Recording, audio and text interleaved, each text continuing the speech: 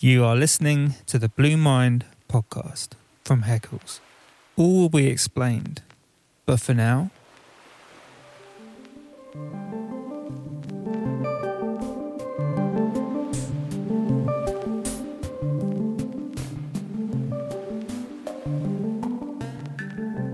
In the upper first frame, the title card is split in two halves, two lines of text, dramatic, immediate, uppercase text. The top half, in German, reads Der Octopus. The lower, in French, reads La Pieuvre, the octopus. A credit title appears next, and then we meet our eight-limbed protagonist. A swift flash of a glistening creature, which, on the surface, appears almost star-like, but liquid. Movement, and then identity.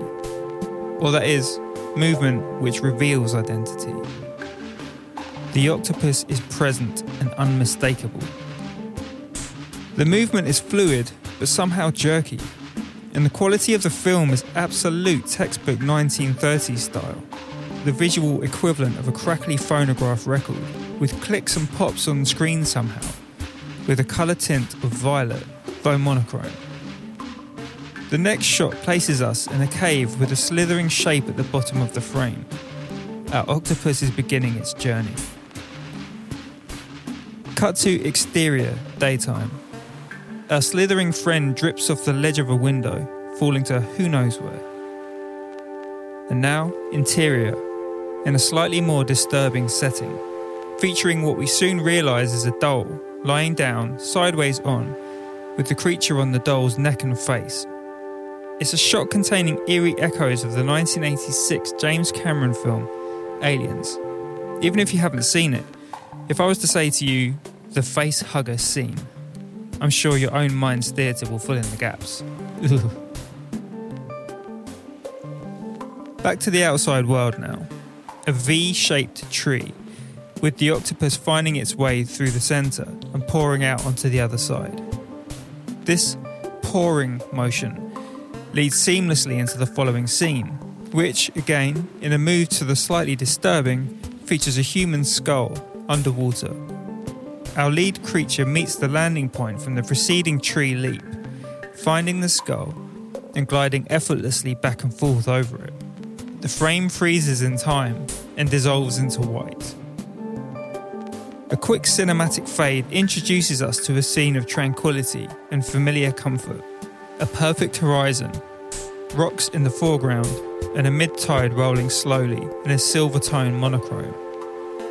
Even though the preceding violet-tinted journey lasted a mere 45 seconds, the relief of seeing the sea, this opening up of the world into a much bigger frame, is pronounced and welcome. A lot can happen in 3/4 of one single minute. Breaking down the first scenes of Jean Painlevé's The Octopus is a very revealing exercise. If you haven't seen the film, and believe me, no one is shaming you if this is the case, it's a short film, weighing in at only 12 minutes and 50 seconds, black and white, though with the occasional monochrome colour tint. It's also completely silent, its narrative voice communicated through a title card or two, in true silent film fashion. On the surface, it's actually quite a psychedelic experience. Scenes reminiscent of faded Italian prog rock album covers from the 70s. Close-up shots of an octopus breathing, which would not be in the least recognisable had you not seen the title card ahead of it saying simply, breathing. And that perfectly unstable frame rate that only a film made in the 1930s could deliver. This instability is almost an added vintage feature now, rather than an imperfection. It's clear that this isn't My Octopus Teacher here, but connections can certainly be found in that we're seeing the creature as the star of the film and being offered a front row ticket into its day-to-day life, though without the luxury of permission from the octopus itself. We'll return to this wild world shortly. I just wanted to take this opportunity here to formally introduce you to this episode of the Blue Mind podcast from Heckles in Margate.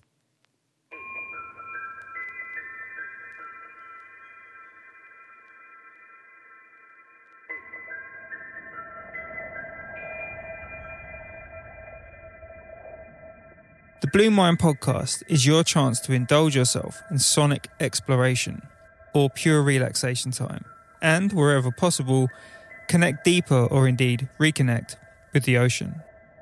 As you may have heard in recent episodes, in the first scene of the podcast we feature a guest and take some time to explore their world and what moves them.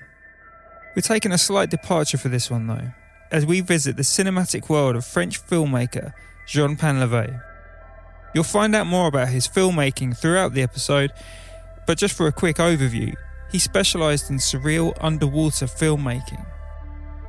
A familiar world, sure, but Painlevé's work began around 1925, so this visual terrain was not one that was fully mapped, and styles and techniques were being formulated almost on the spot. You sometimes hear the term, quote, the Wild West of, ellipsis, unquote, which would be followed by, for example, the internet or podcasting. Basically, it's a way of saying that the realm to which you're referring is lawless, free and wild. Well, in many ways, Painlevé was operating in the Wild West of underwater documenting. It was new, and technology was shonky and cobbled together to make it happen, almost steampunk in approach. But somehow, it happened. There are several accounts of Painlevé's illustrious life out there, and this is a single standalone podcast which will take several leaps and bounds over it. But hopefully this will inspire you to take your own leap, your own bound, and investigate further. Indeed, the ocean has been there for an unimaginable amount of years.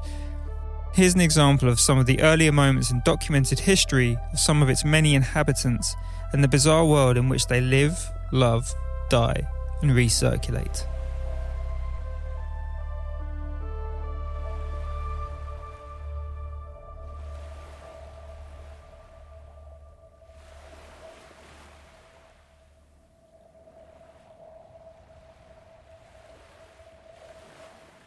The filmography of Jean Painlevé leaps well over the 200 mark. It's a big number, but as I say, don't feel in the least bit ignorant if you're yet to become familiar with his body of work. In some ways, it's quite an incredible situation to be in. The fact that we have so much art, culture and creation around us that we can continue to make discoveries throughout our lives, keep forging new paths and connecting all sorts of dots. I know with so much information at our fingertips, the whole fear of missing out thing is real. But if you reframe it and think of it as more of a joy of yet to discover, I mean, sure, it's not catchy in the slightest, but it does turn the fear of missing out thing on its head a little bit.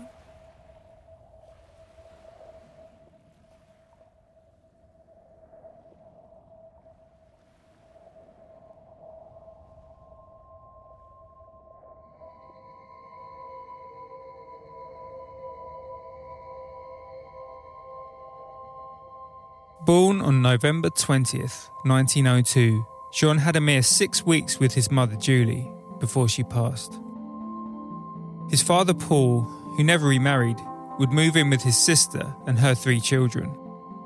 Jean would spend weekends with his maternal grandmother in Brittany, a peninsula on the west of France, and it's here where his love for the sea would develop and blossom. He'd take himself on these little exploration expeditions, searching for new and exciting specimens in the water, which he would collect and find new homes for by way of his bathtub at home. I can only imagine how grubby that bathtub was. He would make this bathtub his own makeshift film set, his own small-scale private movie studio, where he would photograph his swimming subjects with his box camera. For the gear enthusiasts among you, the Kodak Brownie to be exact. Now, if I said the words vintage camera to you and then saw the image that formed in your mind, I'm pretty confident I could describe what you were imagining. A small black box around the size of a regular plastic lunchbox, with a central eye and 2 smaller ones above. It's an antique treasure for sure. It's not a stylish, streamlined or graceful creation by any means, but you can appreciate the functionality of it. Like old hand-cranked cars or propeller planes, it has a style which somehow locks it in the exact era from which it emerged. Now, let me put something to you. Tell me if you agree. We label moments in our childhood in retrospect, knowing where our interests would ultimately lead and direct us, and the magnetic pull which might inform our paths. What do you think? I can tell you in my case, I definitely remember moments in my very early years of recording audio onto cassette from the TV. I'd hold a cassette recorder close to the speaker and record the sound from the TV speaker, which would trickle into the pinhole mic on the stereo. I would later discover the pause button, allowing me to edit in just about the crudest way imaginable, but live and in the moment. In a flash of inspiration, I applied this pause button discovery to the video recorder, where the same results were achievable. These crude edits were accomplished by pausing the recording tape on the adverts, which would effectively trim them from the recording, resulting in an ad-free version of the film or program. My 6-year-old mind was changed. I was an editor and I was making decisions. Maybe it was these moments, messing around with audio and loving these little micro-discoveries. Maybe they were the signals to where my interest compass might point.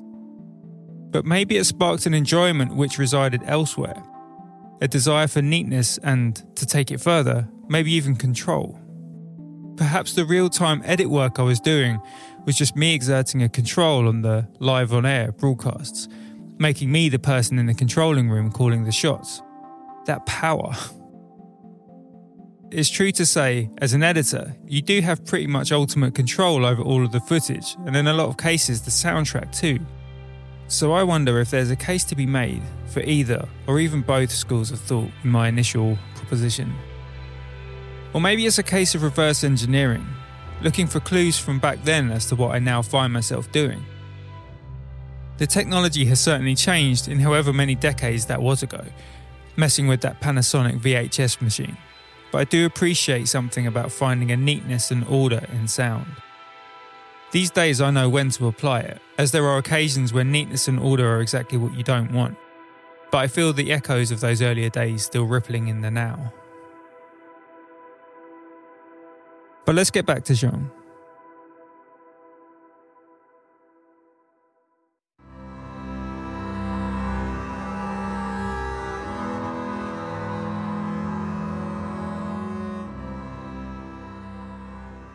His school life was far from straightforward, which I'm sure can be said for a lot of us. He had a rebellious streak, which would see him getting involved in protests and various anarchic activities. He would routinely bunk off school and pay visits to the local zoo, cultivating his love for the wild and the creature world, which was earlier hinted at with his makeshift bathtub aquariums.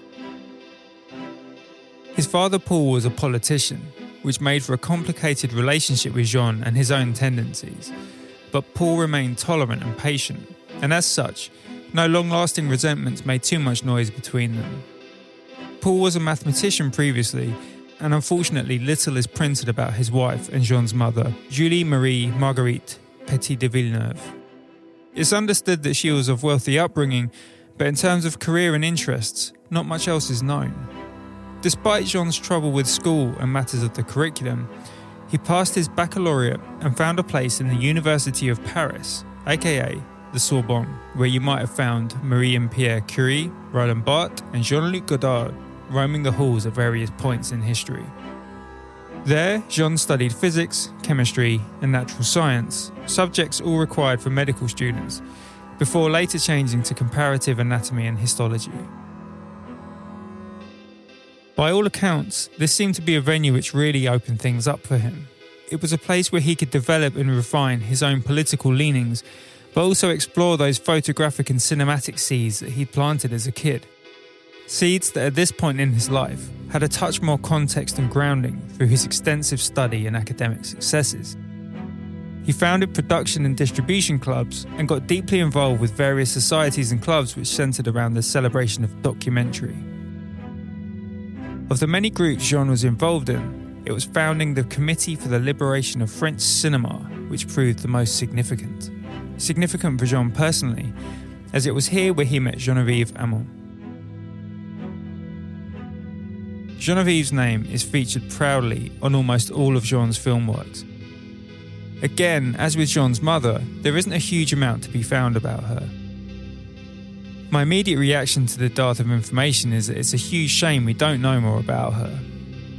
Now, I could be wildly inaccurate here, but this reaction is partly based on what I imagine to be a sexism or chauvinism that could have existed at the time.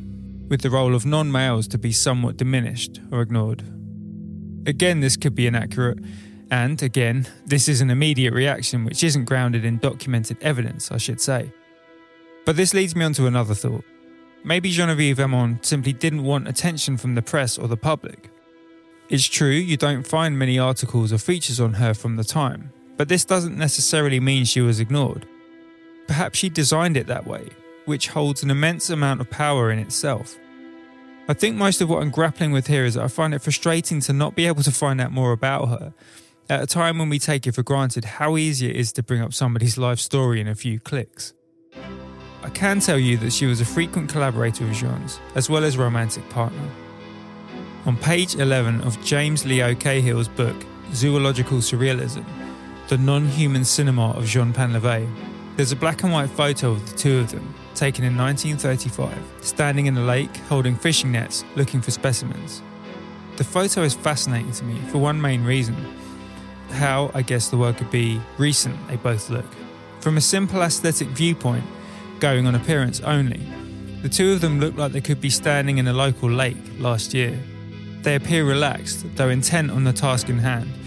And to put this modern shine on the photo even more, I might even use the word present. You can imagine them in the labs working on their films, in deep collaborative concentration. Her role in the work the two of them created was initially presented as principal scientific coordinator, but gradually became more involved and enmeshed.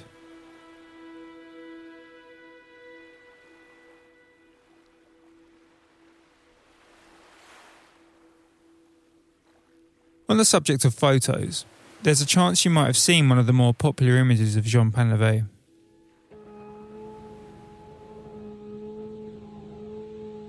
On the cover of a retrospective collection called Science is Fiction, released by the British Film Institute, the BFI, standing behind a large, swirling, cursive yellow font is Jean. The image is iconic and represents so perfectly what he was all about. Wearing little more than a bathing suit, his face is masked with a snorkel, with an oxygen cylinder strapped to his hip. More prominently, though, is the huge box attached to his front. Wearing this box like a snare drum in a marching band, it protrudes out from his stomach like a bizarre angular boxy limb, almost like his body has grown a huge version of that old camera he used as a kid. It does look very cool though. It's a jarring image, but he looks very at ease in this odd position. It also provokes more questions too, like how does that thing work? And how does it operate underwater? All of these are valid questions. Personally, I couldn't answer them. Merely speculate using context clues and intuition, but it certainly adds an attractive mystery to the whole process. But this image leaves you with no room for doubt as to what Painlevé is all about.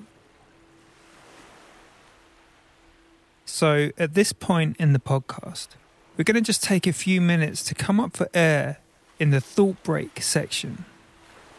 The Thought Break is the space in the Blue Mind podcast where we replace an ad break with a space to collect thoughts, check in with ourselves and our bodies, and give some time to let all that we've just heard sink in or wash over us while ambient sounds flow in the background.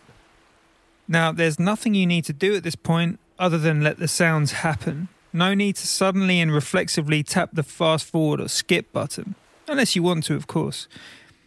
And I'll bring you back in a couple of minutes. I'll see you soon.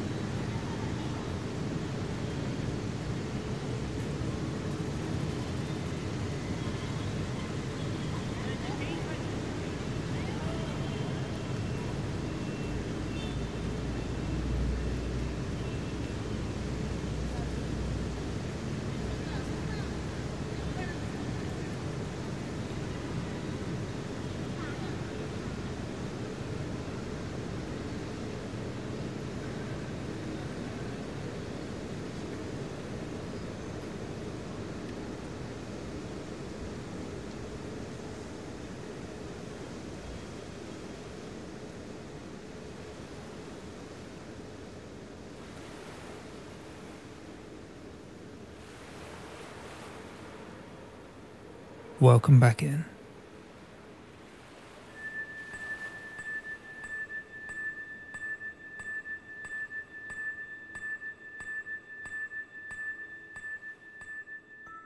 The films of Jean Painlevé cover about 6 decades.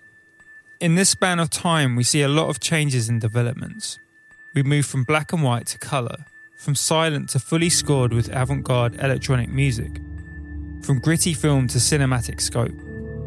From the beginning though, there has always been the eye for detail. Not just in terms of creative process, but in terms of the subjects, the microscopic. I went into detail about the opening frames of The Octopus. The very first frame is almost impossible to make sense of. It's filmed so close that the form and makeup is so abstract. You just see the light reflecting of what is clearly a living creature. But what? There is a meeting point where zoological study and radical filmmaking ideas find common ground and become their own thing.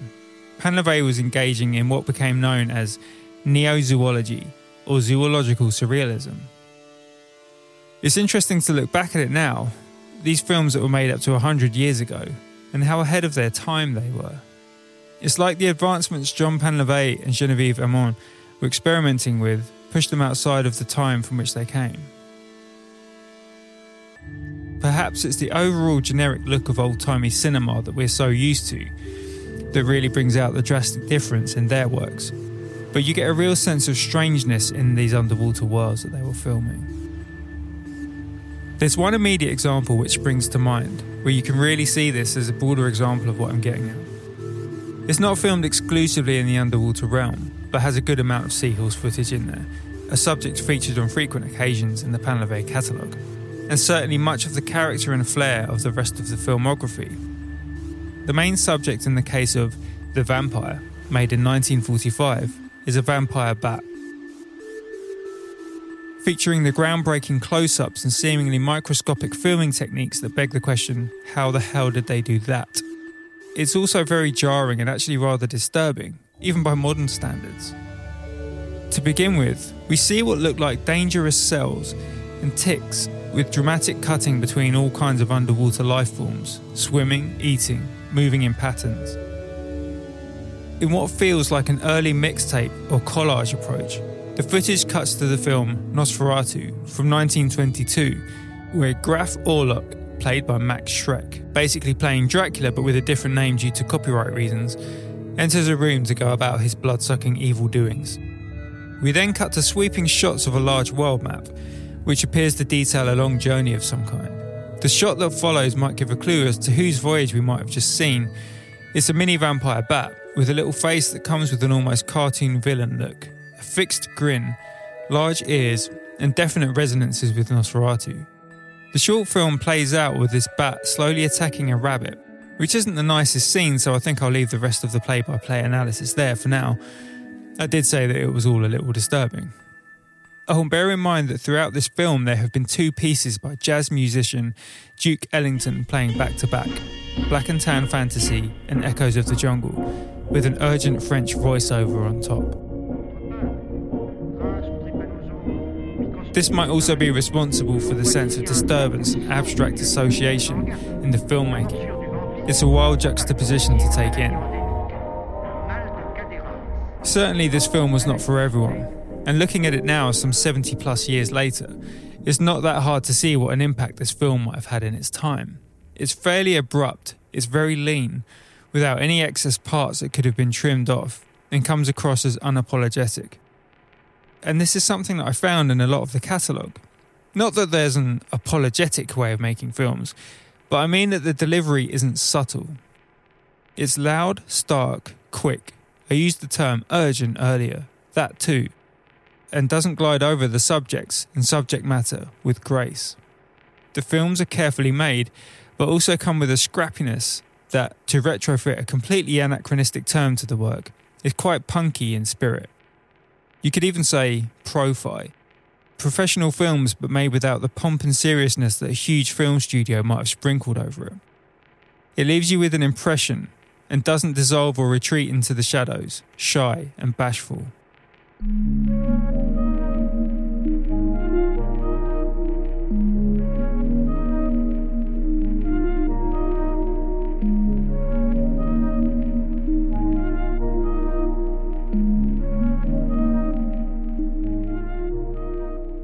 I'm going to divert you for a second just to throw some of the titles of his films at you. I mentioned that there were around 200, so fear not, this won't be a breathless list of film titles. It's more just to reiterate how in the sea he really was. I referred to his Vampire Bat film just now, which contained hints of underwater life, but in case I've sold the sea foundations of his work short in any way, here's a quick rundown of just some of his filmography. The octopus, the sea urchins, the hermit crab, crabs and shrimps, skeleton shrimps and spider crabs. Okay, there's a theme developing here, or at least a trilogy. The seahorse, freshwater assassins, how some jellyfish are born, the love life of the octopus, I believe that one is in fact safe for the whole family, and sea ballerinas. Just a handful there, but this gives you a flavour of the essence of all that work. It occasionally ventured outside of the watery depths, but the true north was definitely based in the sea.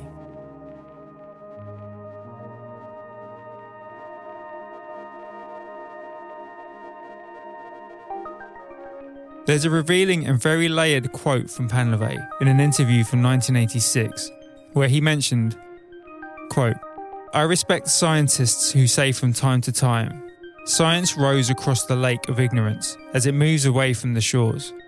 Science is a fiction. To make science fiction is downright useless." Unquote. This is where the Criterion collection of his work gets its title, Science is Fiction. I mentioned about it being a layered quote. I think by this I mean that it can have a number of interpretations, and possibly even be understood in different ways through time. But to me, this gets at the imagination and cross-pollination of sci-fi and avant-garde filmmaking in the work he and his partner would create. It hints at the murky world of science as it goes from what we know to what we don't, and the otherworldly aspects of it all. It's a quote which for me says, basically, we live in a world of infinite discovery, fascination and wonder, and we are in it right now. Personally, sure, I understand the urge to explore the universe and see what's out there. It's a mission which will never end, and there's something very enticing about that. The endless quest for discovery, especially how it relates to us as humans. Of course, that urge and inspiration will live in people. But we do also live in a very largely unexplored world, and yes, there are parts of it we'll never get to see. But so much of this world we have available to us right now is full of some of the strangest, unlikely, curious, random things you could imagine. Behaviours of creatures and insects and amphibians and so on. The dances that bees do to give directions to other bees. The already discussed private life of the octopus. Even the love life of the octopus. There is almost too much to take in, too many options, and too much to document. Add to that the fact that these curious creatures and natural phenomena have behaviours and facets that we as humans won't ever truly understand. We can observe and make deductions and draw conclusions, but how could we possibly ever know what it feels like to be a shark gliding through the depths of the ocean? And maybe that's why we still have documentaries being made about them. We'll never know everything, and we'll keep discovering more and more. This isn't a reason to stop looking out to space, or to stop being curious and intrigued about what else is out there. We don't have to pick one or the other. I remember as a kid being so drawn to the idea of the infinite sky, but also the impossibly deep sea, and thinking even then about how I would never see all of it. I think what I'm saying is, we share the world with countless strange and wonderful creatures, animals, life forms, and while we may not be able to naturally swim as deep as them, or hold our breath for long periods of time, we do have technology and equipment that is constantly evolving, giving us permission to see more and more of this shared world. Compare the camera that Painlevé is holding in that iconic photograph, the camera that looks like a luggage trunk extending from his torso, with the camera of previous guest of the Blue Mind podcast, Inka Creswell's Ultra HD underwater gear, or other previous guest Nadia Huggins' underwater camera, which, while it's not ultra high-end material, still captures incredible up-close underwater imagery. The developments in portable tech over the last century are epic and continually unfolding in front of us. As for ideas and imagination, well, that's down to us and where we let our minds roam. Jean Painlevé and Geneviève Amand were making some really genuinely radical underwater and neo-zoological films in the early days of cinematography. And I really hope there's a sense and a feeling of this inventiveness and radical rule breaking still happening out there in the nature documenting world. I'm sure it is, but I understand that there is a time and a place for it. I mean, you couldn't just throw Duke Ellington or Pierre Henry underneath David Attenborough and expect the same results. But nature is so wild and predictably unpredictable, so why can't we be when we respond to it? You can find the work of Jean Painlevé on various DVD and Blu-ray collections, but I would highly recommend the collection Science is Fiction. There are 2 different versions I've seen, one with him holding that huge camera on the front cover, and one with an X-ray seahorse on the cover, but I believe the former is the easier to get hold of. You can also find a lot of his films on the streaming service Mubi, which are available in certain countries, so keep an eye out for those if you have access to Mubi and are moving around the globe, physically or digitally. You can also find the Yo La Tengo album, The Sounds of Science, as an accompanying disc to Science is Fiction, or as a standalone album. Yo La Tengo are a gorgeous band from Hoboken, New Jersey, who have been around for decades, and if you don't know them, this could be an odd starting point. So I would personally suggest the album And Nothing Turned Itself Inside Out to begin with, and then see how you get on. Sounds of Science is a really interesting and bugged out album though, a really curious and cool item in their back catalogue. May your journey of viewing and listening be a fascinating and fulfilling one. And I hope you find a whole world of cinematic interest out there with all of this. There are so many incredible documentaries and pieces of work being made currently, but it's very special to go back in time and see what was happening all those years ago. Here's to the past and the future simultaneously.